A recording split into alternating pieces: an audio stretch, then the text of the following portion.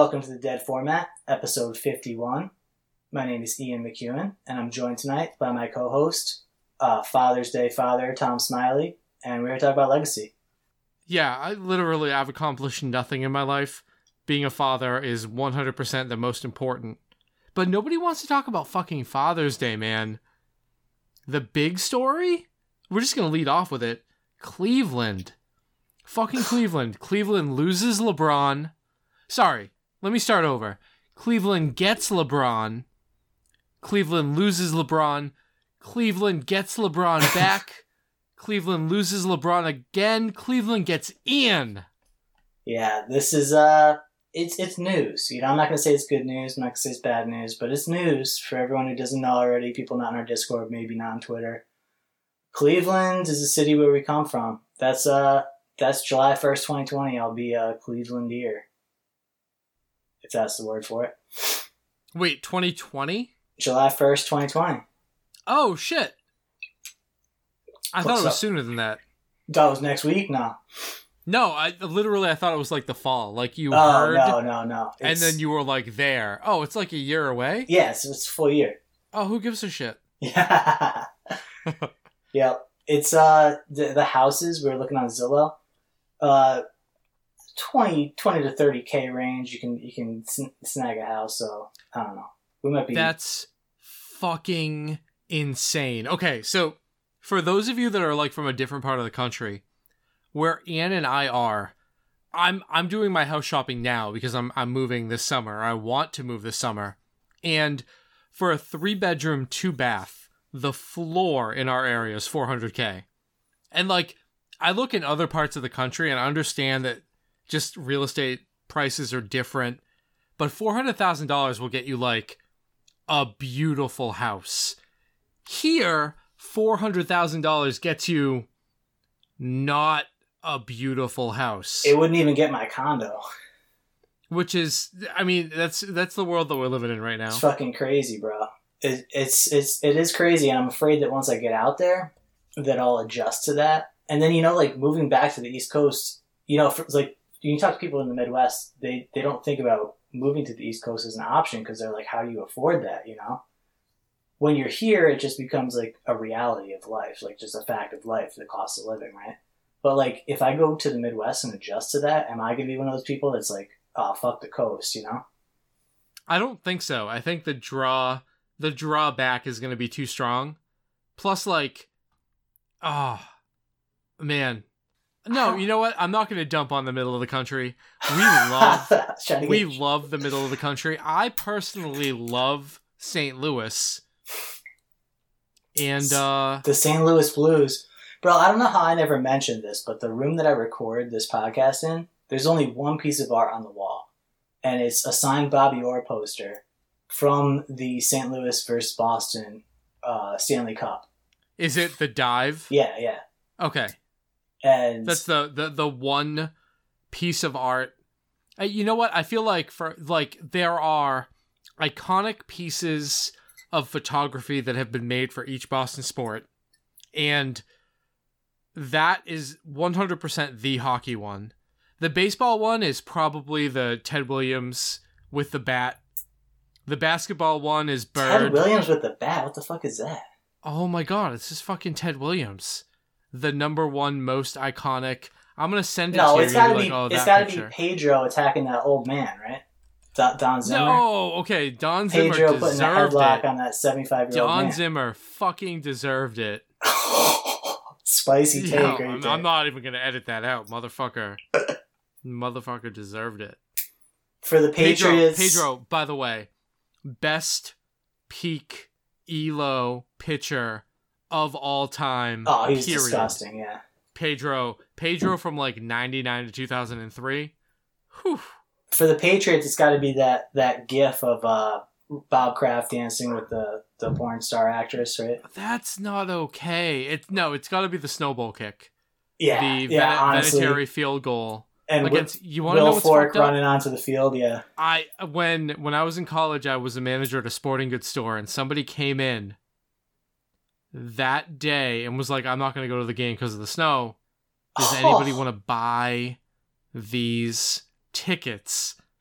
and I didn't fucking buy the tickets to go to that Oakland game. Bro, but that's like 2 weeks of Foot Locker pay, though. That's totally acceptable. Actually, it wasn't Will Fork. Who the fuck was the fat nose tackle on that team that was run onto the field and picked up Vinatieri? I can't even remember, man. God, that was long ago. Was it Richard? It wasn't even Richard Seymour yet, was it? No, it was before Seymour. Jesus Christ, we're old. Yo, I don't even know. That was like 2001. Yeah. Yeah, that was, man. Wow. I was 20. I was drinking. Oh, I can't say it. 'Cause then you can figure out how old I am. It's not okay. I was drinking then, though. All right, so we got Magic to talk about. Bro, we got for too long. What do we got? We got Keanu Reeves to talk about. Okay, so my students have been like, "Yo, Mr. Smiley, you seen this game? Keanu, I have no fucking idea what's going on with this shit. What's going on? I don't even know where to start. You don't know Keanu Reeves? I know Keanu Reeves.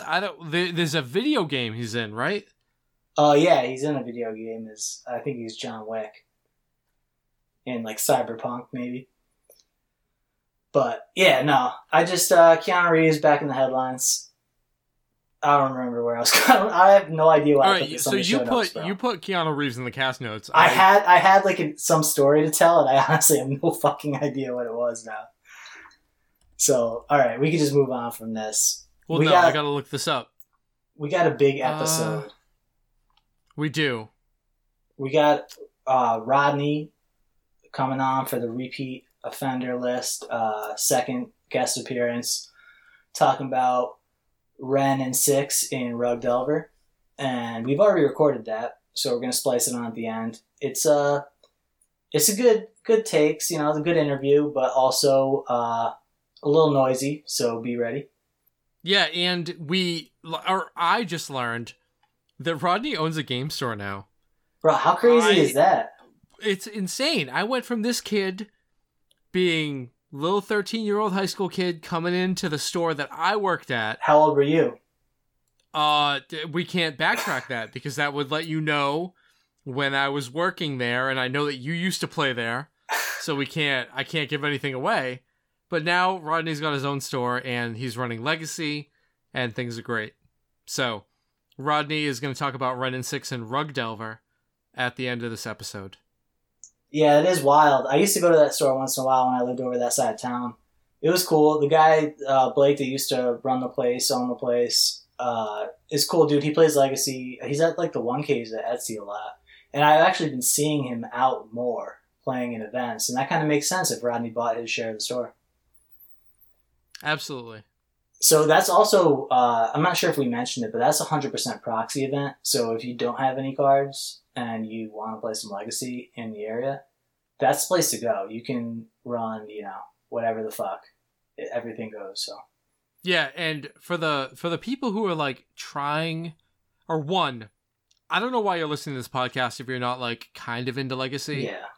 But if for some reason you've stumbled upon a podcast and you haven't really played Legacy, and you're like a college student in Boston, I know that's like a very specific demographic, but the proxy events that they have at JP Comics are definitely something you should go to. And honestly, you shouldn't be listening to our podcast or going to those proxy Legacy events. You should be like getting the most out of your $65,000 a year education in Boston. Yeah. So maybe graduate and then go play Magic. How about that? For real though, you see this come up. I don't know why it's been coming up a lot lately. There have been like people arguing about it, but I didn't play at all during my college years, and I regret that 0%. And our buddy Charlie, who's actually got home yesterday, I'm gonna hang out with him this week, but our buddy Charlie, my advice to him was don't bring your cards out to college when he left, and I would highly recommend that to whoever. Yeah, I played a ton in college, and I got to meet some awesome people, but man, it completely distracted me. And I think maybe it's one of the reasons why I'm so good at math now. Just how many hours I poured into strategy games when I was in college. But man, my life would have been completely different if I didn't play as many games when I was there. Yeah, I mean, what do they call... What was Garfield's? Like, the game was invented as like a thesis on like combinatorial mathematics. Is that what it's called? Yeah, well, so combinatorics is like probability and counting theory, yeah. Yeah. And that's all that it is, right? Like when you're talking about like combat math or, you know, what your clock is over a certain amount of turns versus the chance that somebody draws certain cards, you know, you're just constantly doing these equations. Like some of them are pretty simple. Sometimes they get so unwieldy that it's not even worth calculating, like if you're talking about EDH or something. But it's all just math problems, right? It is, and a lot of it boils down to things being so complex that on a large scale, you're just relying on your intuition, which is sort of crazy that that's how I play the game. Yep. A lot of the time, I just sort of stop calculating and just play based off of how I'm feeling, Yep. which is 100% not the way that you should do it, but it's the way that I do it. It's the way you have to do it if you're not going to take draws, right? Okay. I mean, or like, especially with limited, like you just have to rely on your instincts taking over. And sometimes, like by not having to explicitly do all the math, you can focus on the other things like reading your opponent, what they might have in their hand, remembering what they had in their deck game one. You know, like you have to be able to sort of have that layer completely in the background, I think, to be like a great player. Okay. I always feel like I'm not doing enough calculation and actual thinking to be a good player, because I generally play just based off of intuition and feeling the whole time. And that's something that maybe I'm just overthinking. I think you are, yeah. I think you're doing it right. All right. So, any more about Keanu Reeves?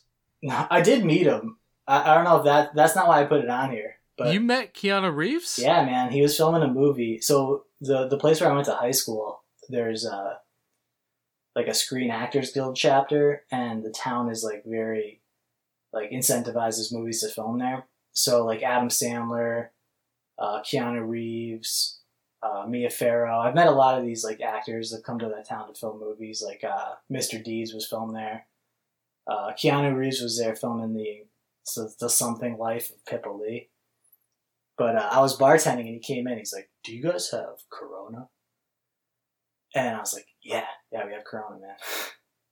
That's my Keanu Reeves story. Wow. Now, so you served Keanu Reeves a Corona? Yep. I'm proud of you. Yeah, man. It was a moment for sure. That's not why I put this on the list. I have no fucking idea why it's here, but you want to know a funny story that's similar to the you served Keanu Reeves a Corona? What's that story? All right. I elbowed Rick Fox in the head. What the fuck? Do you know who Rick Fox is? Is he a black guy? Okay, yeah. He used to be the captain for the Celtics. Oh, I'm thinking of Jamie Foxx. He was married. Oh, no, I did not. I have not elbowed Jamie Foxx. That would be a tragedy. No, I don't know Rick Fox. Okay, so Rick Fox used to be a captain for the Celtics, ended up playing for the Lakers. I think he won a ring with the Lakers. I could be wrong about that, but he used to play for the Celtics and have a basketball camp in the town next to the town that I grew up in because his brother went to that high school. Okay. And I coached at the camp, and there was a counselor's game at the end, and there was a rebound. And I was out on the court with Rick Fox, and I was going to grab this rebound, and we both went up for the ball. We both grabbed it. And both of our hands were on the ball, and I was like, I'm going to rip this fucking ball from Rick Fox. Now, listen, I'm in shape at that point. I'm probably 6'4", 210. How old are you? 18. And how old is Rick Fox at this point? 30-something. All right, probably 6'7", 250. Just a solid trunk of an NBA captain. And I go to rip the ball down as hard as I can. Right? And the ball doesn't move an inch. Oh, the only thing that happens is my elbow flies up and hits Rick Fox in the side of the head, and all the little kids that went to this camp are watching. And he hit the ground. Like, I just murdered their hero. And at this point, I'm like, I'm not paying attention to anything else. I'm just like, That's my ball. And he's on the ground, and I just, like, rip it away. And I was like, oh, man, I am never going to coach at this fucking camp again. You took the ball when he was on the ground? Yeah. Oh, he looked at me, and I thought that I thought he was going to murder me. I was like, oh, it's a good thing all these little kids are here watching. So that was... Oh, my God. That was, yeah, the end of my camp coaching career right there. That's a great story, man. Yep. That's a true story, too. Yeah. That's absolutely true story. That's awesome, man. All right. So we got a legacy challenge. Everybody else is like, why are we 17 minutes in right now? We haven't fucking talked about Magic at all. We talked about Keanu Reeves and Corona and Cleveland and Smiley elbowing Rick Fox in the head for some fucking reason. Bro, since we're talking about Cleveland and celebrities, I feel like I have to tell my Bone Thugs and Harmony story, but we don't have time for that right now. No, we do. We can put it. We'll put it on the end of Rodney. Boom, boom, boom, boom, boom, boom, boom. All right. All right. So my friend Bill, I'm gonna leave that last name. My friend Bill, it was a huge Bone Thugs and Harmony fan in high school, and I was like, they're all right. I liked them. They're fine. So he would talk about them to me because nobody else cared. And I was like, shut the fuck up, Bill. He ended up going to St. John's, didn't have a ton of friends there, played a lot of basketball. But he was active on the message boards. And this is like early day message boards of the internet. So he tells me, yo, you want to go see Bone Thugs at the Worcester Centrum or whatever? And I'm like, yeah, sure, if you give me a ride. So he drives from Queens to BC to pick me up and bring me to Worcester for this Bone Thugs concert. And when he gets to my dorm room, he's got like a quap. He's got a fucking shit ton of weed. And he's recruits my roommates to start rolling blunts. I'm like, what are we doing, dude? There's no way we could ever smoke all this weed. So we roll it. We get to the concert, and he's like telling me he's talking to this guy, Steve, on the message boards, who's the manager of Bone Thugs. And I'm like, yeah, whatever, dude. Like, it's just, blowing hot air. After the show's over, he's like, yo, Steve says to meet them over there. So we go stand in this weird corner of the venue, and this guy comes up. He's like, yo, are you Bill? Bill's like, yeah. He's like, come with me. We get on this tour bus. It's just me and Bill and this quap. And then Crazy Bone and the rest of Bone Thugs and Harmony get on the bus. And we're just like, yo, what's up, guys? They're like, yo, you the kids with the weed? We're like, yeah. And we just smoked with them for an hour. And it was pretty fucking awesome. And the single, like Outkast single, like the Roses Really Smell Like Poo Poo, that song, had just come out that day. And for the whole hour, they just played that on repeat, that one song. They were just dying laughing, singing like the roses really smell like poo poo poo for a complete hour. Just getting stoned with Bone Thugs. So I'm going to look them up when I get to Cleveland. See if they remember me. There's no chance they remember. I'm glad that we took this tangent. There are people listening right now whose lives are better because of it. We'll see if it makes the cast, but okay. We had a legacy challenge this weekend. We did. Let's talk about this. So, the winner of this challenge, not at all representative of the field, Sneak and Show. Yost with the most stock build 2 Omni Sneak and Show deck. But the rest, I don't even know if we should start with the top 8 for this. I want to look at the overall trend of it. We had only in this top 32 one Chalice deck, one Karn the Great Creator deck, but we had 10 Narset decks, 5 Wrenn and 6 decks, 4 Night of the Reliquary decks, plus 4 Death and Taxes decks. Like, what the fuck, dude? Is it just people wanting to play what they enjoy playing right now and what they think is fun, what got new additions, or what do you think this is? Do you think this is actually Legacy right now? So I think it's different. I think when you take a look at Maverick, specifically like the Night of the Reliquary and Death and Taxes, I feel like those decks have gotten a little bit better. The Wrenn and 6 and the sort of new Delver with Dreadhorde Arcanist are a combination of being really powerful and being really new. But 10 Narset, man, Narset seems like it's just taking over. Yeah, and everything else is sort of forming around it. Yeah, that's 10 Narset, and the majority of them were 2 in the main, and then some decks even with 1 on the side. And there was also that 4 Narset deck, which was like the Esper Storm deck that we can talk about a little later, because we're going to have to really dive into that deck. But yeah, just the amount of Narset, the sheer amount of Narset is like staggering, right? It's crazy that in the top 32, there are only 18 Brainstorm decks, which is super low compared to where Brainstorm has been for a really long time. But I think that's what people want, right? I mean, 10 of those 18 Brainstorm decks being Narset decks. Yeah. Just, that's nuts. It really is. And for them to be in the main deck too, like a real part of the strategy, right? That's 10 main deck Narset decks. It's just fucking wild. It is. So let's start at the top and work our way through. All right. Second place, we got Maverick. It's Mahler. Oh, yeah. Yep. Mahler with Maverick. So, if I'm playing a Legacy tournament tomorrow, right? We just had this conversation with Rodney about Rug Delver with Wrenn and 6. I'm considering that. But Maverick just feels like home. Really? And yeah, it's really good right now, too.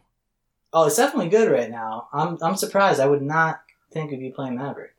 Well, I mean, I want blue as a safety blanket. Like, you have Brainstorm, and you have True Name, and you have Force of Will. But I feel like a lot of the stuff that Maverick is doing right now is where I want to be. And it's putting up performances that a lot of the time it doesn't put up consistent, multiple high-ranking performances. And in a world full of Narset and what's been going on in the last few weeks, Maverick has been really good. Yeah, I've sort of been focused on this like non-traditional ways to draw cards, right? Like when you're deck building. And how many cards does Maverick have on that say draw a card on them? I mean, Sylvan Library, Sword of Fire and Ice. Exactly. So basically, sometimes you have Sylvan Library. You basically are usually tutoring for Sword of Fire and Ice. Well, Stoneforge kind of has a draw card ability. Well, no, right? But what I'm saying is their ways of getting card advantage don't explicitly say the words draw a card. Oh, okay. Yeah. So you're sidestepping that whole subgame. And having creatures to pressure Narset, just like Narset is much better when it's cast on an empty board. And I know you can say that about any Planeswalker, but Narset has a really hard time living against any creature-based deck. Yeah, absolutely. And how against this deck, how does your turn 3 Narset or whatever, how does it survive? It's basically just like dig for a Supreme Verdict or whatever, you know? Yeah, it's a fog or half fog draw, like half fog impulse. There you go. Which actually, honestly, isn't that terrible, right? But that's only if they don't have Athalia down. Right. So yeah, it's a good card, but this deck is one of the primary ways to sidestep it. What do you think about Chalice? So we really didn't see Chalice in this event, but in general, do you think that Maverick might be the best deck against the polarization of Chalice and Narset? So I feel like it's well balanced. However, I feel like a lot of Maverick decks against the Bomberman style Karn decks, or against, obviously they're great against the post style decks, but against the more sort of combo Chalice style aren't the best. Like against Painter, maybe I'm wrong about that, and against Bomberman, Maverick might not be the best choice. Yeah, I have no experience, but Thalia probably just fucks him over. I don't think so, man. I think that you're probably right. Like, Thalia is definitely a pain in the ass, and it's kind of weird that they don't have like Spellbomb or something to take care of it now. But there's no way that I think that there's no way that Maverick would be favored against Bomberman. Yeah, I mean, like, in my mind, I was like, oh, Bomberman probably just crushes it because you get to play your Ballista and kill the Thalia and then go off. But Thalia putting attacks on all those zeros that, like, dig them to their consistency seems like it might actually be able to pull it off. And their mana is sort of like, it's not great. It's not terrible, but a well-timed Wasteland or an early Night can really, really screw up a Bomberman mana base. And Gaddock Teague as well, we should mention. I don't know what they're doing against Gaddock Teague, honestly. Bomberman? Yeah.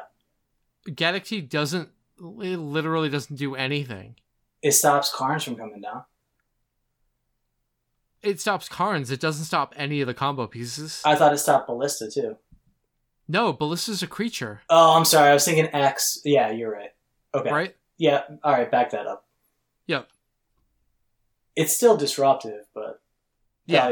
It stops Karn. It stops Lattice, but I think that's it. Yep. So yeah. Right. Third place. Is this Suka? Like, how do you pronounce this? Svaka. It's not the like the Russian V or whatever? What's the Russian V? It's like a U. So Suka, this is like an iteration on what we talked about last week, I believe, or possibly the week before that, which is the Grixis control 4-color pile deck with Wrenn. This is up to 3 Wrenn and 6 now. This is crazy. Double blue, double black, green, red. Oh, this has him too. Yeah, in the main 2 him. So it is double blue, double black. So you're splashing Wrenn 6 in your blue-black deck. Once again, eschewing basics entirely. This is a 0 basic deck with 21 lands and 2 wastelands, because you have Wrenn 6, you might as well lock some people out, right? But this is just the same list we talked about last week that's probably more tuned, you know? They decided they liked Wrenn 6 even more than before, which is scary. Yeah, Rodney is very high on this card. And, man, like, this looks eerily similar to the Deathrite Shaman 4-color build. Dude, it kind of does. I didn't think about that. And it's a 4-color deck with some very heavy color restrictions. Yeah. Playing 2 Wasteland and a 3rd in the sideboard. That's crazy. The big thing here is this is a deck primed to get fucked by Blood Moon and Back to Basics, but we've seen a serious retreat of those 2 cards in the past couple weeks. Yeah, I haven't seen Blood Moon. I haven't seen Back to Basics and Miracles. I've seen 0 Stoneblade, and it might be the time for it. Yeah, it's crazy how quickly that stuff changes, and in reaction to things that don't explicitly target them, right? Like the comeback of Wrenn and 6, you'd think on the the introduction of Wrenn and 6 on the surface, you'd think that would force people to play more basics, right? Because you don't want to get Wasteland locked out of games. So it's crazy how the meta will shift in ways that aren't like the level 1 or what's obviously apparent, but second of all can actually just straight up be contrary to what you think it would do. Right, like the next deck, the blue-red Dreadhorde Delver deck. This is what I would more expect people to pick up in response to, all right, we have Wrenn and 6 in Wasteland, a red-blue threat-based deck that can run off basics. But we're seeing a lot of this tech, but also a boatload of other stuff. Yep. Yeah, exactly. And then you see no Blood Moons in the sideboard of this deck, which we'd actually been seeing 1 or 2 as the most common previously. And then or Back to Basics. Right. But what I do like about this deck is the vulnerability to the Wrenn and 6 downtick is really minimized, because you're not playing like stuff like Terramander anymore, right? Now they do have a Lava Mancer in here, but you've got your Delvers, which hopefully you can flip those, or one of them will eat it to a Wrenn 6. But Arcanist can survive that, right? And True Name can survive that, and Young Pyromancer, you hope to go wider. You know, you can play it sort of like an informed Pyromancer, right? So basically, I'm just saying a resilient threat base. Yeah, I think I like Topher's deck better. Topher came in 5th here, so he was not able to advance in the top 8. Yeah, but I mean, he's got a Blood Moon. He does. He's got Winter Orbs, and he's got a more consistent creature base. Like, I don't know if I like the one of Lavamancer. I'm not sure either. I know it's just a 1 card difference, but I like how Topher's deck is a little bit more tight. Yeah. And if I was going to play a version of the blue-red deck, I would be playing this first. Yeah, this deck is really tight. And he's playing a 5th Force Negation in the main. Or, I'm sorry, the first one, but a 5th Force in the main, which is the first Force of Negation, with an additional one in the sideboard. And then for soft counter magic, besides that, all he has is 4 days on Spell Pierce. It is a clean list, though. It is super clean. Get him dead. Yep. All right. 6th place? Yeah. You want to take this one? No, I don't. I mean, it's Death and Taxes, right? The 2 Brimaz obviously is a reaction to the Delver decks moving to Bolt because they're mainly blue-red. And Brimaz against blue-red decks is really good. But it's really stock Death and Taxes. The only thing you would consider like mildly different are 2 Brimaz and the Mishra's Factory. And everything else Tomic. The Brimaz replacing Tomic, really. Yeah, well, we're not seeing depths at all either, man. That's fucking crazy, bro. But, I mean, Death and Taxes isn't like a deck that has ever had to say, oh, man, I really need to worry about my depths matchup. That's true, too. So, I think Tomic is probably more about lands at this point just because we're not seeing depths. It's probably true. And actually, spoiler alert, I'm pretty sure that we saw Curtis in this challenge not playing depths, too. Yeah, I think that Lands has a really hard time dealing with Dreadhorde Arcanist. Interesting. And that probably really snowballs in those matchups. Yeah, I hadn't thought about that. I mean, like, could that be correct? Yeah, I mean, even if they attack, if you have a maze or whatever, they're still getting triggers off that. They're not shutting it down.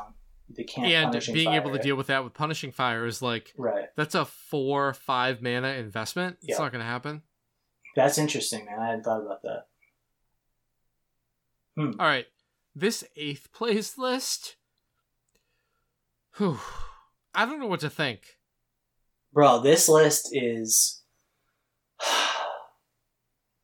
What do you want to call it?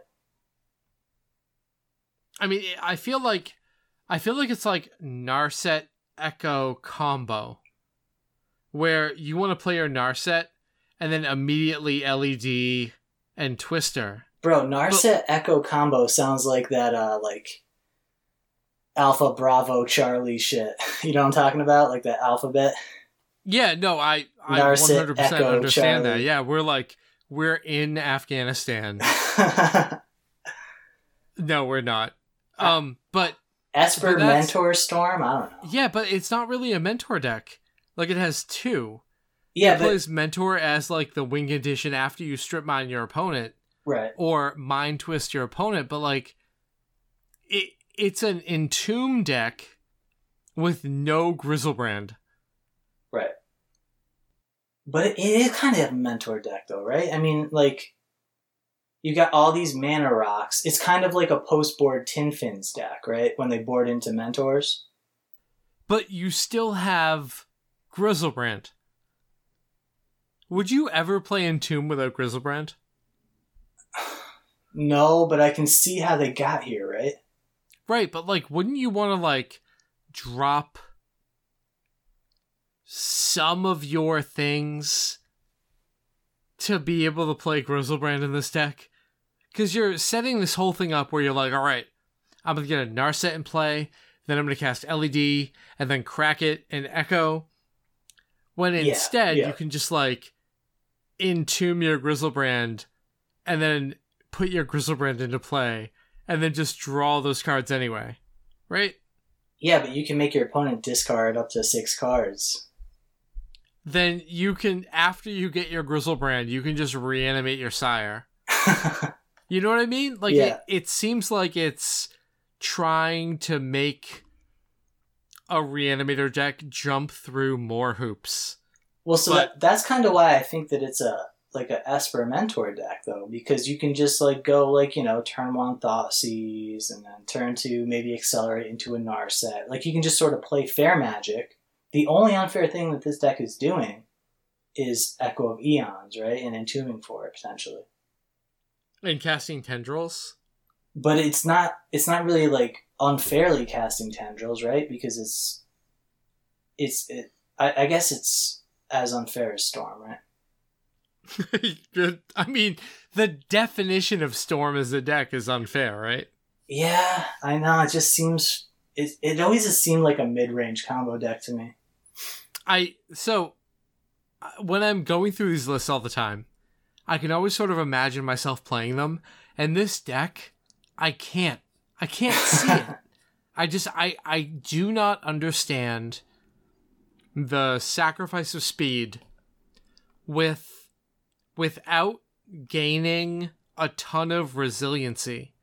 You get a little bit of discard, but this deck doesn't seem to, like, really be able to take advantage of explosive draws. Yeah. Because it's not reliant on burst. Like, you want to get to 3 and have controlled your opponent's hand to where you can play your 3 and then go off. But that seems really slow. I'm not going to bat for this deck, man. Okay. I was trying, but I'm open to be wrong, but that's what I see. And yeah. You definitely take advantage of people not knowing what's going on. And this deck off a turn 1 Thoughtseize is probably amazing, right? But you have to be on the play and Thoughtseizing for that to happen, right? Yeah, I mean, like, every deck in Legacy gets better when you're like, you know what? Right. You just Thoughtseize him turn 1, and then you're great. But, I don't know. And I mean, you can do stuff like play out a Lotus Petal and terrify the shit out of them when your hand is really just Narset and cantrips, and, you know, you're playing this slow game. So you can confuse the shit out of people when they don't know your list. It's true. It is true.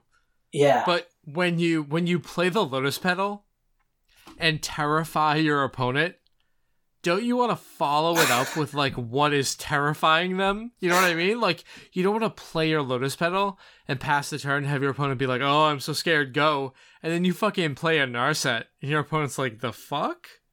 Yeah, bro. This is really strange. But I am really happy to see Echo of Eons here, because I think that it's a powerful enough card, and I have not been able to work out a list that I would want to play with it. So, okay, it is one of the better Echo decks I've seen for sure.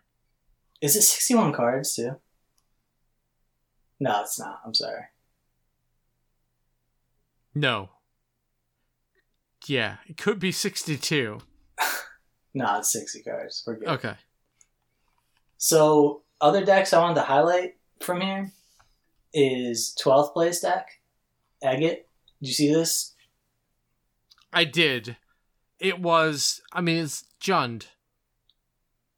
It's Jund, but it's Wrenn and 6, 2 Wrenn and 6 Jund, and Angrass Rampage, which is a card we talked a lot about, but I hadn't thought of it specifically in, like, Bloodbraid Elf Jund. Fucking awesome, right? Because when you hit Abrupt Decay off of Bloodbraid Elf, sometimes you whiff, right? And the Assassin's Trophy does kind of fix that problem, but it's awkward when you're trying to play, like, a mana denial game too. I think Angrass Rampage is another very valid option, because between Planeswalker, Creature, and Artifact, you're like destined to hit, right? Yeah, I feel like the strength of Jund really relies on a lot of cards I'm not seeing here. Like Sylvan Library, very good. It's really Chains. weird. It's really weird not to see 4 hymns, first of all. Yeah, I mean, they dropped down to 3 hem, but there's no chains in the sideboard at all. I don't know, man. This isn't too far off of the Jund list that I was playing. It's missing 3 total discard spells. It's missing a ton of discard. It's got 9 creatures. Yeah. 9. Yeah. That just seems too low to close a game out. I don't know, man. I think I played 11 when I was playing it, but I don't feel like I ever had like a closing speed problem. Okay. But you really have a combo problem, and that's why I think that they're too low on discard, really. There are a lot of lands in this deck, though, huh? Yeah, there are 24. It's fucking a lot. It's a lot. Alright, anyway, what else interested you in this challenge? Not like a ton of other decks, honestly. It was boring as shit, right? It pretty much was. There was only one Miracles deck in the whole top 32. I mean, one Terminus deck, you know what I mean? Like a explicitly Miracles deck. Yeah, there were lots of Narset decks that were like 2, 3, 4 color. Yeah, a lot of Grixis stuff going on. But yeah, sort of a waning of just blue-white, really. How many Tundra decks are there overall? So there was the one Miracles deck. Jesus Christ, dude. Was that it? Yeah. There's the deck that we talked about with the Mentor has a Tundra in it. Bro, this is fucking wild. And, I mean, Topher's playing blue-red, you know? Yeah, he's been on blue-red for a little while, though. We need to have him on, man. Bro, I tried to get him on today. He's fucking working nights all the time. Well, we'll have to record during the day because that man is a national hero. Bro, after the Marcus episode, I don't know if I'm ever recording during the day again. Yo, Marcus, can we give a fucking shout out to Marcus getting on the Pro Tour? That's fucking awesome. And it's in Richmond, too. So he's coming stateside. The best part was he tweeted out, like, won the MCQ. No, it was like won the fucking with MCQ. taking turns. And then it was like, won the Legacy double up with High Tide like 20 minutes later. On brand. Yeah, wholesome. But we gotta point out at this point, I think it's just obvious to any listeners, you should probably know this. There's like a sort of like a bonus effect when you come on our podcast, right? So we had fucking... Alright, let's go through all our guests. We got Lawrence, who has been a great player, but never really had like a big result, right? And then he put up like a top 16 to top 32 at the next Legacy Grand Prix he attended. True. Kevin Jones, who put up a 9th place, I want to say, at the Grand Prix as well, and also qualified for the Pro Tour via the PTQ I played him in Providence. James Hugh. Cardboard Live, taken off, got deals with Star City Games and Channel Fireball since then. Wrote another book. Really? Yeah. Oh, yeah. Yep. Published another book. Rodney. Bought a game store. Owns a game store. Julian. Julian. I don't know what Julian did. He won a challenge. He did win the challenge for sure. Who else are our guests? Jerry. Rich Shea, just magical. He is the Rich Shea. He doesn't have to do anything to like be accomplished. He's rich. Yeah, he gets to stay at Gen Con for 2 weeks right now. Or Origins, rather. It's true. Who else? Jerry, motherfucker.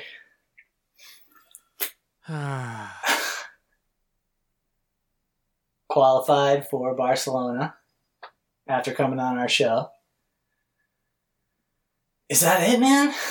Sorry for the guess that I'm inevitably forgetting right now. There must be somewhere missing. There's got to be somebody, but fuck it. Let's just go with it. Yeah. You're right. We have like a prophylactic. I was about to say prophylactic effect. Probiotic of the careers. Is what you're looking for. Yeah, we have symbiotic. It's not symbiotic because you get way more than we do out of the deal. It's like apple cider vinegar. You know, we keep the gut biome in check, maybe. Yeah, absolutely. Adam Wallace. Oh, Adam Wallace. Yep. There we go. Still lives in Maine. Still lives in Maine. Bro, we are the kingmakers. That's what it is. This is fucking crazy. The only thing we haven't been able to, like, king make is Invisible Stalker. I remember I was so hyped when you said Stalker was doing well, but that wasn't what you were talking about. No, it was definitely not. So, speaking of Invisible Stalker, though, there's this card. I've been playing a lot of Modern Horizons Limited draft, specifically, not sealed. And I don't love the format, honestly. I don't. A lot of people love this format. I've been talking about how great it is and stuff. I lost like my first 6 matches or something of it. Like I really wasn't doing well. Then I've been 8-1 through my last 9 matches, and I still don't like it. I'm just doing better. But there's a card that we didn't talk about that I've been playing with a lot and like thinking about a lot that actually showed up in the Legacy League dump. And it's called Changeling Outcast. You know who this guy is? That's the one cost Changeling, the flyer. No, it's a black unblockable. Oh, okay. It's kind of like a shadow Changeling. It's a single black for a 1/1 Changeling that can't be blocked and is unblockable. So it's basically just shadow, right? For a 1/1 Changeling. And we saw it incorporated in a Ninjas build, which is what it does. In the format, it plays like this role that's like transitional between Ninjas and Slivers. It's like an uncommon that fits in both of those, or sorry, a common that fits in both of those decks, right? So it's useful in the limited format, but if you're already in black, you know, we talked about like that 1/1 automaton. I think that might be what you were talking about a second ago. Yeah. This is just like, if you're in black, it's just strictly better than that one, right? And if you're in Ninjas, it just sneaks through every fucking time. That's absolutely true. It's really sweet that I was thinking about that this week, and then it shows up. I think that it was somebody been playing Ninjas a lot once Eureka was printed, which is Yozo. Yes. Do you want to read this list? All right, so wait, hold up. MW94GA? Yeah, holding it down for Tundras. Good looking out. Wait, they're not only playing Changeling Outcast, they're playing Fairy Seer too? Yep. That's crazy. All in on the one. Yo, this person, Yozo, just like cracked cases of Modern Horizons Online, just like threw all the shit in there. Yeah, I mean, there's a Mist Syndicate Naga in this deck. That's the card that we're like, there's no way this card is seeing play. I'm pretty sure, yep. That's fucking crazy. Yeah, the Mist Syndicate Naga, I question that one, for sure. But it's also got 2 main deck Plague Engineer? Yeah, I question that too, for sure. I don't know what that's doing here. Trying to spike those cards. I guess, man. Maybe they were just seeing how many cards they could get in this deck. Because there's 4 Prismatic Vista, if you notice. Yep. So they might have just had a bet, maybe.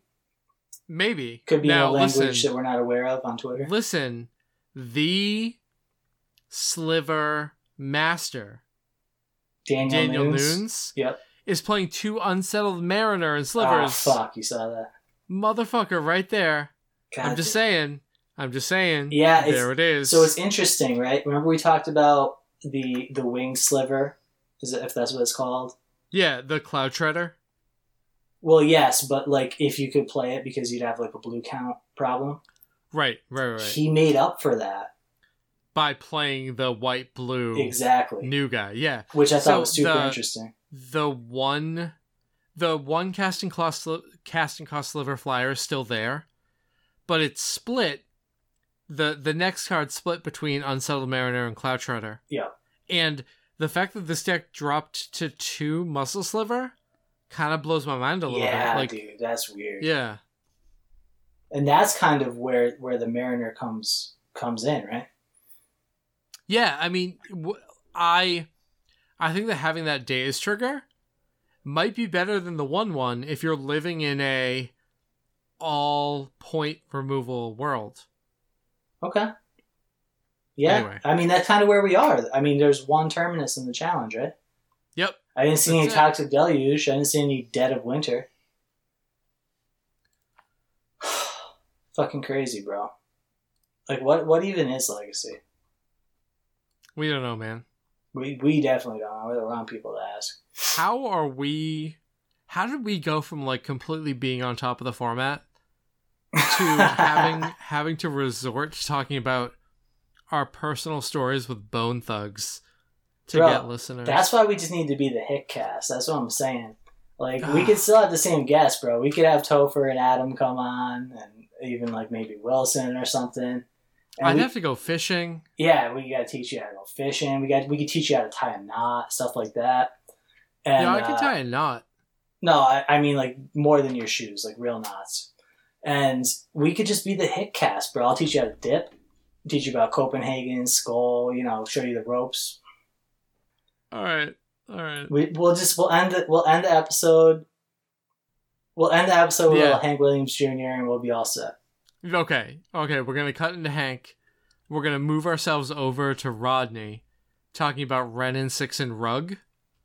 And if anybody wants to get in touch with you and be like, yes, listen, Tom shot down your idea of a finance cast, but please, for your year anniversary next week, for your 52nd episode, do a Hick show. Where can they do that? You can find me on Bum Fights at Ian18125. Now, are you promoting or participating in those fights? Oh, did I say Bum Fights? I meant Twitter. Dude, Twitter is Bum Fights, right? Is it? Yeah, bro. It's just like, remember Bum Fights? Somebody would like throw a candy bar and make 2 bums fight over it. That's like Twitter every fucking day, bro. Like every time I log on, I'm just like, what's going on in Bum Fights? So I feel like I had heard of the existence of bum fights. I don't think I ever watched a bum fight. I felt like that was kind of degrading and gross. Yeah, I mean, I don't know if I ever watched one either. I think I've just seen like highlights, but it's like some Johnny Knoxville motherfucker getting 2 bums to fight. Okay. Did you ever watch Arrested Development? I did. It's like kid fights. Kid fights too. Baby Buster. Okay. All right. People want to find you on Twitter. How do they do that? At TSmileyMTG. And you can find the cast at Dead Format Cast. Deadformatcast@gmail.com. Did we get any emails this week? We did. We got one. And I looked at it and it was like 1 for the Dead Format Cast, and it was the fantasy draft league for the upcoming MC. So like, send us emails, man. We're lonely. Yep. Yeah. Oh, bro, we forgot to. We should say this. I'm going to Eternal Weekend. Really? You already booked? Yeah, we just booked it right like this afternoon. Good for you. I don't know if I had no intention of going, but Jim's wedding is Jim Not Dredge, for anybody who knows him, is October 31st, that Thursday night, Halloween night. And there's like 6 of us Magic players that are going to be there, and we're like, fuck it, let's just wake up, rent a van, and go to Eternal Weekend. Is that a wrap? That's a wrap.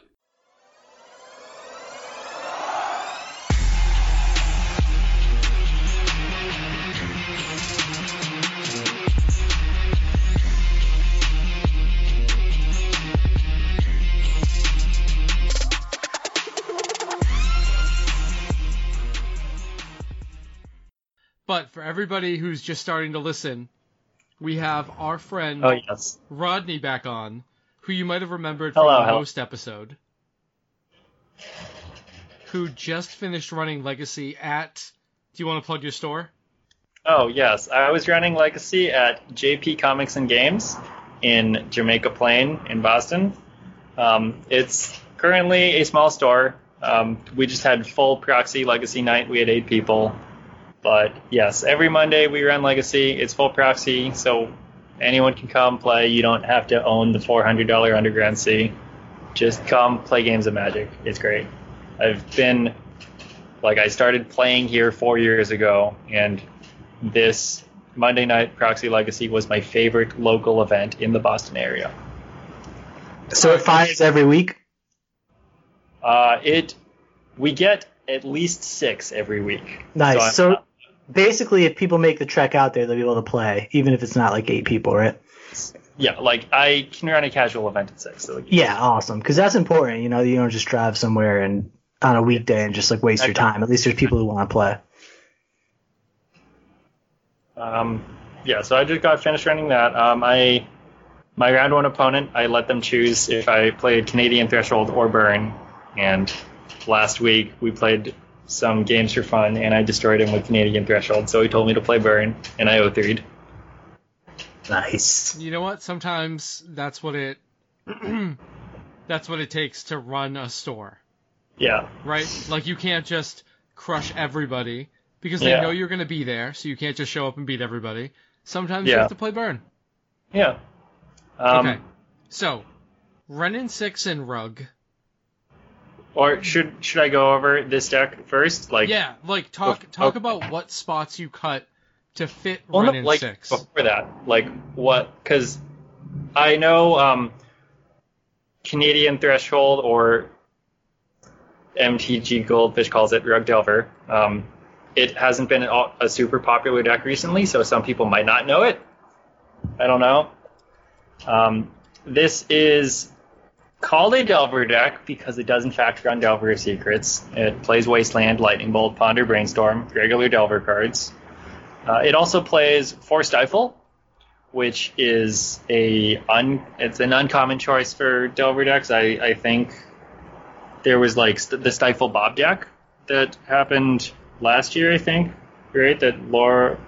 at least 3 or 4 months ago, probably more. Louis CVR, maybe? Yeah, a while ago. But the Delver decks currently all seem to be gravitating towards Dreadhorde Arcanist and Pyromancer. And Canadian Threshold, being a Stifle deck, Stifle is super important to the core of the deck. I don't think the deck wants to play Dreadhorde Arcanist or Yogg Pyromancer because of the power of Nimble Mongoose. Nimble Mongoose is amazing. It has Shroud. It is a 1-mana True Name Nemesis. It changes matchups. So the Miracles deck against Blue-Red Delver. Blue-Red Delver has maybe 15 creatures, and Miracles just Swords to Plowshares all of them. And the way for the Blue-Red to gain advantage in that matchup is to play Narset, I think, or other non-creature hard-to-answer permanents, right? Yeah, True Name and Narset, basically. So Canadian just has 4 Nimble Mongoose, which are impossible to get rid of. When I'm playing against Miracles, I just snap Let Terminus Resolve because it increases the density of threats in my deck. I just fetch and I have the Mongoose again in my deck somewhere, and I'll find it. So in those sort of controlling matchups, I'm able to sideboard out Delver, and literally the only creatures in my deck will be Nimble Mongoose, and that's not something any other Delver deck can do, I don't think. Wait, so you're not playing Tarmogoyfs or Hooting Mandrills? So I play 2 Hooting Mandrills. John Alexander, who is great, he's written a ton about this deck. A lot of what he's written about the deck is from 2016, but it's still good. That actually, I read his blog at theweeklywars.wordpress.com, I think. Sorry, I keep saying dad. But so he wrote a ton. He really is the first person I saw who really advocated for the use of Winter Orb, which is, I love it. I love the card. I will never play less than 3. What edition Winter Orbs do you have? What edition Winter Orbs do you play? I have, I think it's 4th or 5th edition. FBB though, or white border? No FBB. I do not play foreign cards. Really? Okay. So I have my So Tom probably knows this. My Storm deck is white bordered, fully 100%. With so disgustingly awful. Yeah, white bordered with the Guru Island and Guru Swamp that I bought in 2017 for $100 and for $200. Were they whiteboarded when you bought them, or you did it yourself? No, I bought them and then I destroyed them. Like, I bought them in damaged condition and then I made them more damaged condition. Nice. But that's fine. What do you use? One of those high grit erasers?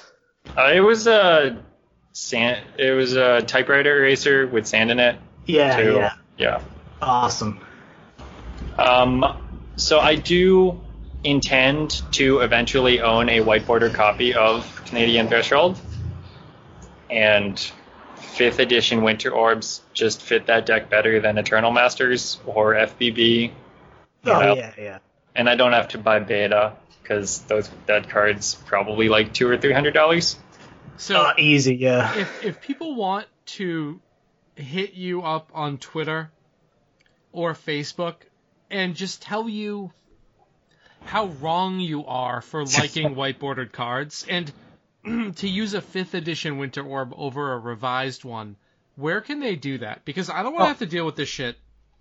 I don't want to have people being like, listen, this is not okay. It's an abomination to cards. To complain to me about white border cards or talk to me about this deck and why it's good or why you think it's bad. If someone can explain to me why why this deck has not seen more play in the past, like since Deathrite was banned. I can be found on Facebook as Rodney Bedell. I made a Twitter like 6 months ago and haven't used it, but that name is probably Rodney Bedell, and I'll try and be more active on that. I am following you on Twitter. You have not tweeted yet, but your Twitter is @Bedell Rodney. Great. Okay. So Wrenn and 6 in this deck is a new development. It's probably the most exciting development for this deck since the printing of Delver of Secrets. That's a bold statement. I mean, you look at the cards in the deck, and it's like Nimble Mongoose and Tarmogoyf, which were the original threats in 2012 or 2010, whatever. Did they play Werebear for some amount of time? Yeah, they played Werebear before Tarmogoyf was printed. Maybe even after Tarmogoyf was printed. Maybe it was Nimble Mongoose and Werebear and Tarmogoyf. Nice. You have the printing of, you have Stifle, which has been around forever, Force of Will forever, Ponder and Brainstorm, which are in every Legacy deck, and Lorwyn came out in 2007. So really the most recent card in a stock main deck will be maybe Hooting Mandrills, but then it's still True Name Nemesis is bad in this deck. Don't tell me that. You're talking to the two wrong people to say that True Name is bad. True Name is great. Okay, True Name is unkillable. It's great. It is bad in this deck because this deck only ever wants to have 2 or 3 lands in play. And you cannot, with that many lands in play, you cannot cast a True Name Nemesis and hold up 2 counter spells. And that playing with this deck is slightly different from other decks, I think. Other Delver decks, I think. I haven't played too much with other Delver decks, but I basically always leave 1 or 2 lands up to interact. If if my hand has a Stifle and a Delver, I will go land past turn. Yep. So I think Canadian Threshold, despite having the card Delver, is very different from a Delver deck. Because other Delver decks have to protect their Delvers. Like, if you have a Delver and your opponent Swords of Plowshares it, do you counter it? Yeah, I mean, that completely depends on the context of what your hand is and what the situation is. In the Rug deck, I mean, if that's your only threat, I would think a lot of the time you would protect it. Okay, but in this deck, that just would never happen because I would never cast Delver of Secrets. I understand. Yeah, so the Rug deck is much better with Stifles in the deck.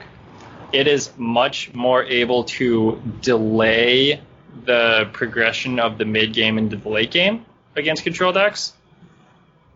And like if the control player has 3 lands in their hand and you have a Stifle and a Wasteland, so they have 1 land until like turn 5, then you have the land, like you just play 2 lands and they have 1 land and you win because they're mana screwed. And that's what this deck tries to do. It tries to mana screw your opponent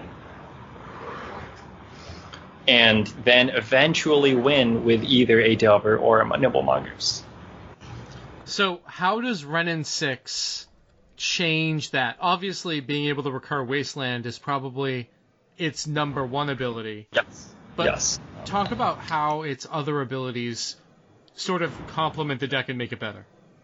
So, yes, obviously, its number 1 mode is probably turn 3, maybe turn 2, play it, get back... No, not turn 2, because you would not have a Wasteland in your graveyard and cast it turn 2. So, like, turn 3, get back a Wasteland and start Wastelanding your opponent is one thing you can do with it.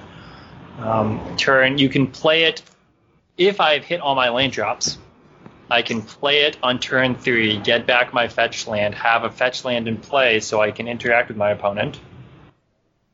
And then I can just proceed to make every land drop for the rest of the game and put extra cards in my hand so my brainstorms are insane, and play a fetch land every turn so my ponder is insane. And then I also, like, with a Wrenn 6 in play, it's very easy to get to just 5 lands so you can pay 5 mana for your Force of Will, which is something that comes up for sure. So how many Wrenn 6 are you playing in the main? This weekend I played 2. I think if it can fit into my rental budget, then I want to try a 3rd. It's just like really good.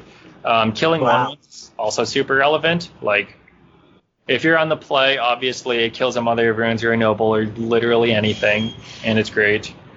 But against any Baleful Strix deck, I used to have to bring against Grixis Control. I used to have to bring in 2 Ancient Grudges just to kill Baleful Strix, and that felt awful. Yeah. And this is a card that kills Baleful Strix and is also just great against Control. So that's huge.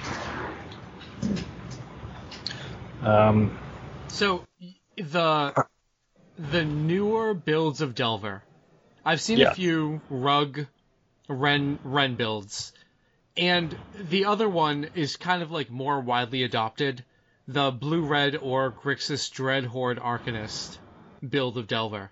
Mm-hmm. So how does Rug with Wrenn match up and compare to the sort of more popular newer Delver deck that's playing Dreadhorde Arcanist? Compare like in a matchup against it, or just like if you want to talk about your specific matchups that you think are better, and how in the mirror match does it fight? So this is kind of tough because I don't actually know the matchup spread for classic blue-red Delver. Do you happen to know what its matchups are like, or how it's specifically, I guess, it's Miracles and its Storm match? I know it's Storm match. Blue-red is Batman Storm. So I know the old blue-red Delver matchup. I don't know the Arcanist build, and I don't know the differences that it makes having Arcanist and running extra creatures. I was listening to Anurag earlier today, and he said he kept getting crushed by it. So maybe that just means the blue-red more threat-dense deck is better against Miracles. I just am mentioning the Miracles and the Storm matchup because those are the two other decks that I've probably played the most, and those are sort of the two extremes of the format. Maybe not Storm, maybe it's like Reanimator or Chalice. Yeah, I would say Chalice. Yeah. But when I'm like building a sideboard map, I just think about those two opposite decks because the sideboarding is pretty different. I know the Storm matchup from the Threshold side is pretty good because you can just stunt their mana. I think, well, Canadian has a better Storm matchup than old Blue-Red, and it probably has a better matchup against Storm than new Blue-Red just because Dreadhorde Arcanist is a 2-mana card that, like, you play a Dreadhorde Arcanist and then you spend 2 mana and they kill you. I would definitely agree with that. And you have a higher main deck density of counters because your Stifles, they have to duress those too. I always forget also that, like, Delver decks play, 4 Force of Will, 4 Days, and 2 Spell Pierce, and that's it for counter spells main deck? With Arcanist especially, yeah, sometimes they're even down to 1. Yeah. So, definitely you have a better matchup against anything where you need, like, Sneak and Show is very good. Storm, I think, is good. Your Blood Moon Chalice matchup is probably worse because you don't have a Braid, but better when you're on the play because you have 2 Spell Snare and 2 Spell Pierce that can counter Chalice of the Void. But also no 2-drops. And no basics. Yes, no basic lands. The Delver Mirror, I always love a good Delver Mirror. I don't know how many people in the format dislike a good Delver Mirror. I think I am favored in the mirror just because my creature has. So the way that the mirror plays out is usually very frequently, whether or not I have Stifle, the first 5 turns of the game is just land go, maybe destroy a land, maybe stifle a land, maybe play a creature, it gets removed. But usually by turn 6 of a Delver Mirror, there will be 2 lands in play on each side and 3 cards in hand and just 8 cards in each player's graveyard. And I think that the deck that has Nimble Mongoose with Shroud and Hooting Mandrills the 4/4 is better than having a 1/3. Yeah, Hooting Mandrills is huge in that mirror in my experience. I've given a lot of shit to that card, but I'm probably completely wrong about it.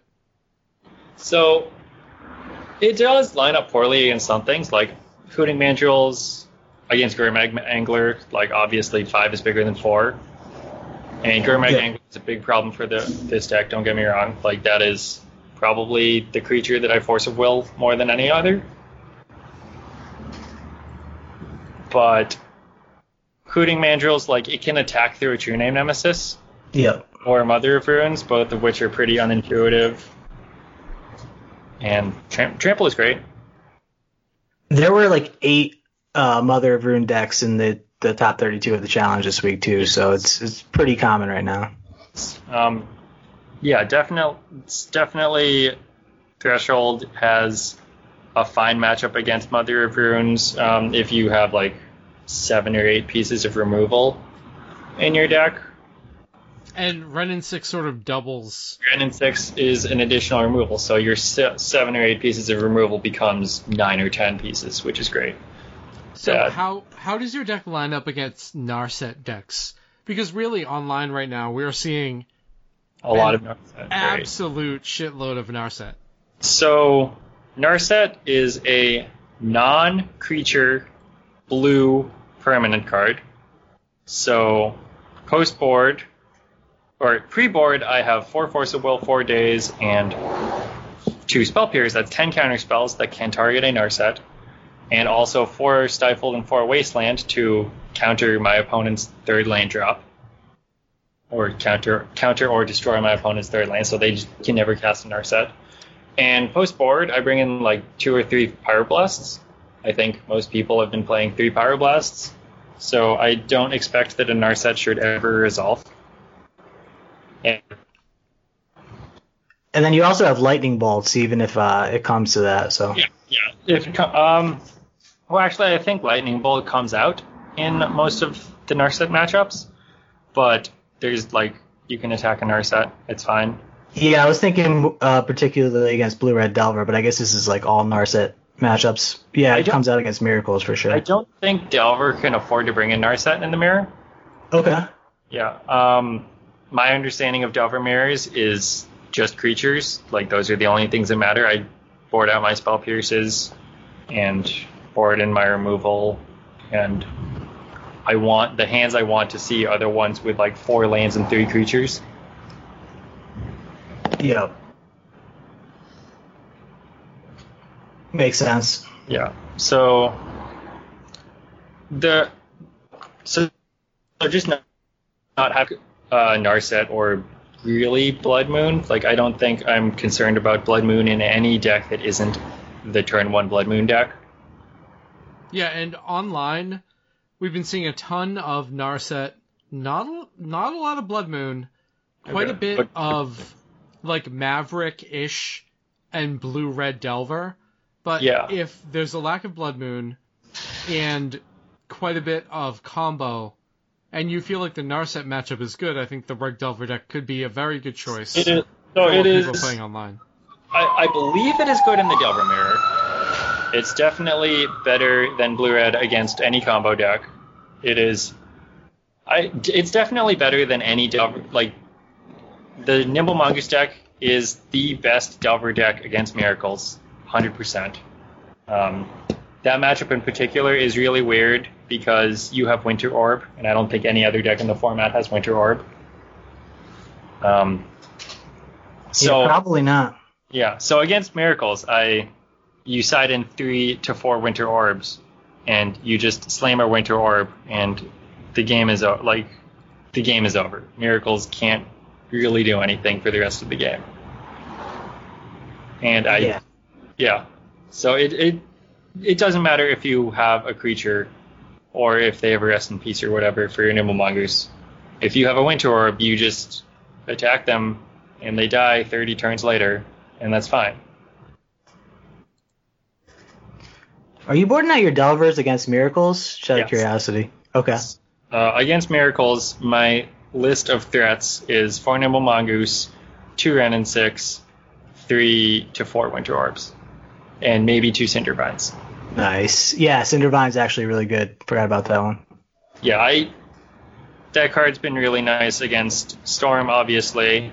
It was good against Grixis Control previously. Yeah. Because it dealt damage and also removed Baleful Strix. But yeah, Cindervines is great against Storm, great against Miracles, and serviceable against Chalice of the Void. Yeah. I don't think I have lost a match against Miracles in a long, long time. I don't want to say I have an 80 or 100% Miracles matchup, but I think it's very, very, very good. And I can believe it. Yeah. And Miracles is definitely I feel like Miracles is the sort of deck that you see a lot of in paper just because people want to play what people will say they're a control player. And so they go to Legacy and they want to play the control deck, and Miracles is the control deck. And it's also a really good budget deck with just 100 now. Yeah, absolutely. Okay. So it's It's just great. I don't know what else to say. It wastelands your opponents better, so it reduces your opponent's game plan. It unwastelands you. It kills things. And it is a win condition that is difficult for control decks to interact with. Like giving all your spells retrace is pretty good. Have you got to ultimate it yet? I have. I got to triple bolt an opponent out of the game after ultimating it. I know a couple other times I tried to go up to 8 counters so that I could still have it in play after an ultimate, and when I got it up to 8 counters, my opponent attacked it. I think my opponent played a Vendilion Click and just attacked it, which sucked. But the ultimate you just get to uptick on the click and continue to crank out your card advantage. Yeah, but I could have had Nebel, and the game could have been over, probably. That's true. I guess hot take. Sometimes it's correct just to ultimate your planeswalkers.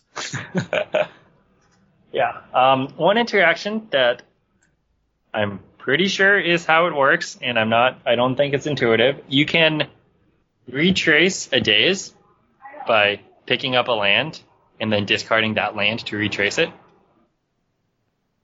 Wait, hold on. What the fuck? So you can, with retrace, you can pay alternate costs? Yes, you definitely can pay alternate costs. So you announce that you are going to cast the retrace days from your graveyard by returning an island to your hand, and then that island you can discard to pay the retrace cost? Yes. Hold on, Yes. I gotta Google this shit. I can actually see that. I just looked it up too myself. Does days work with retrace? I could see that working online, so I feel like it does work. Okay, yeah. I know. I looked up Wrenn in 6 days, and the first hit was the Reddit thread. How does it work?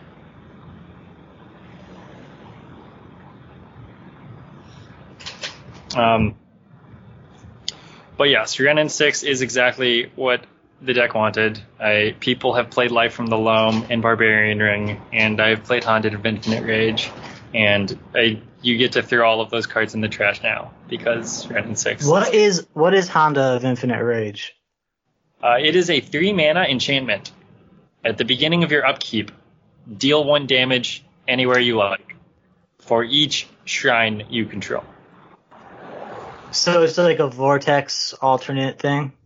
So it's like half a Sulfuric Vortex that can also just machine gun things. Yep. Yep.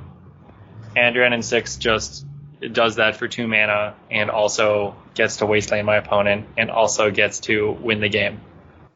Nice. Yeah, so the other card I guess that we should talk about is Force of Negation. Have you messed with that at all? I have played one.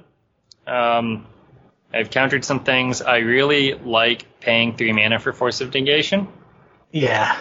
I think that's its best mode, which is kind of surprising. It's just fine. Straight up dissipate? Yeah, dissipate's great. It's yes, obviously, when you need to counter a thing, it is there to counter it. But I feel like in specifically my deck, you have Spell Pierces and Pyroblasts for the non-creatures, and I really have to save and Force of Wills for things like Gurmag Angler or Knight of the Reliquary. And Force of Negation just doesn't do that. Right. So I don't think I will be playing it in the future. I think I will be if I want more counter spells, I would just play more 1-mana counter spells that also only cost 1 card instead of 2 cards. Yeah, I was really, really big on Spell Snare when I was playing Rug Delver about a few months ago. Yep. I think it's the great, the perfect card for that deck. Yep. Hard counter, Infernal Tutor, go away. Snapcaster Mage, go away. Baleful Strix, go away. Yeah, Strix and Snap are the big ones, yeah. And Chalice, too. Yeah, and Chalice is great. Before before Modern Horizon spoilers, I was messing around with, like, my sideboard just had more 1-mana hard counter spells. Like, instead of Fluster Storm, I would play Invasive Surgery and Ceremonious Rejection. There's been a real falling off this week of the Karn decks. How did you play against a lot of those online in the 25 matches you played? Or I think I played against one Bomberman deck, which I lost to. I think the matchup is very bad. And I played one match against what looked like Goblin Welder, Karn, Enter. Yep. That match I had to concede because I was being the 8th person in my local Modern event. So unfortunately, 68% might potentially be a 69%. Who knows? I will never know. Modern claims another victim. Yeah.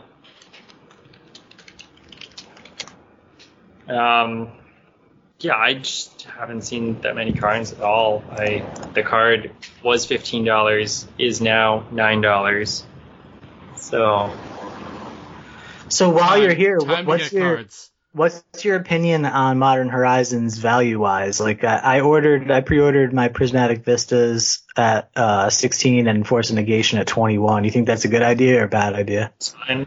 Like, I don't think either of those cards is going to hit 50. I also don't think either of those cards is going to hit 5. Right. And, like, within that, order of magnitude, I think it doesn't really matter how much you pay for a card if you're going to use it for a tournament. Like, that equity is worth more than the 20% on a $20 card. Tell my wife that. So you're saying I have to sleeve up miracles to justify these Prismatic Vistas? What's the card in Modern Horizons that you've seen the most demand for? Like, the most people asking you, Rodney, get me this. Wrenn 6. Okay. Nice. No, that's probably the hottest card in the set. I do. There is demand for Force of Negation and Vista for sure, and I have been asked for those cards, but those cards are rares, and Wrenn 6 is a mythic rare, and I just think that makes a world of difference. What's going on with Urza? Why is Urza $40? Is that Commander? He's great. I saw, like, if you have any number of artifacts in your deck, Urza just, like, wins you the game. So I've seen that card in Vintage Paradoxical Outcome. Okay. Because it just combos with your entire deck. Yep. It's a mythic rare. It's a commander great card. It is the card Urza. Yeah, it kind of blew my mind when I was drafting in paper this week, and I looked at the prices real quick before the draft started, and it was $40. Like I thought it was going to be about 10. Yeah, no, I mean, it's a combo card. It is a card begging to be broken. That was my initial take on it too. Is there a standard deck with this card? That's the only thing that I can think of to drive modern. Modern, okay. Yeah. I think there is I don't think there is a modern deck per se, but there is Mox Opal, there is Mishra's Bubble, there are all of the cards in modern that there has to be something. There has to be something there. Some lantern-y or Thopter Sword thing. Thopter Sword is put your deck into play, I'm pretty sure. So that's obviously something. But just in whatever people are playing now instead of KCI, I think Urza is very good in whatever that pile of cards is. Did that get banned? I can't even remember now. Clan Ironworks got banned. The card. Yes. And then Pierre Bogowski, Canister, 5-0 to League with Semblance Anvil to reduce the cost of all of your mirror retrievers down to 0. Nice. So that he would do the same thing, same exact thing, except without the KCI. And like, there's still a deck there, and I think Urza is super, super good in that deck. Is there a Tezzeret deck in Modern? Probably not, right? A what deck? Tezzeret? Like Agent of Bolus, the blue black one, or the Yeah, the blue-black one. I haven't seen one in a long, long time. Okay. I've seen some like There's, affinity like, aggro builds try to double splash for it. I have done that. I think I did that at a Grand Prix that I cashed with Affinity. Nice. Tezeret's good in that deck. You have a really easy time getting to 4 mana, but Experimental Frenzy is also super good at 4 mana. So, Tezeret's and only one color. Yep. Alright, so we got to hear about Wrenn and 6. We got to hear about Rug Delver. We got to actually have my mind blown because I didn't know that Urza was a $40 card. Yeah, isn't that fucking crazy? Which is fucking crazy. Retrace. You can daze. When you are Hellbent, you can retrace daze.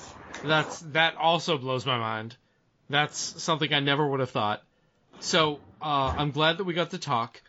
If people want to get in touch with you, I know we talked about your Twitter earlier.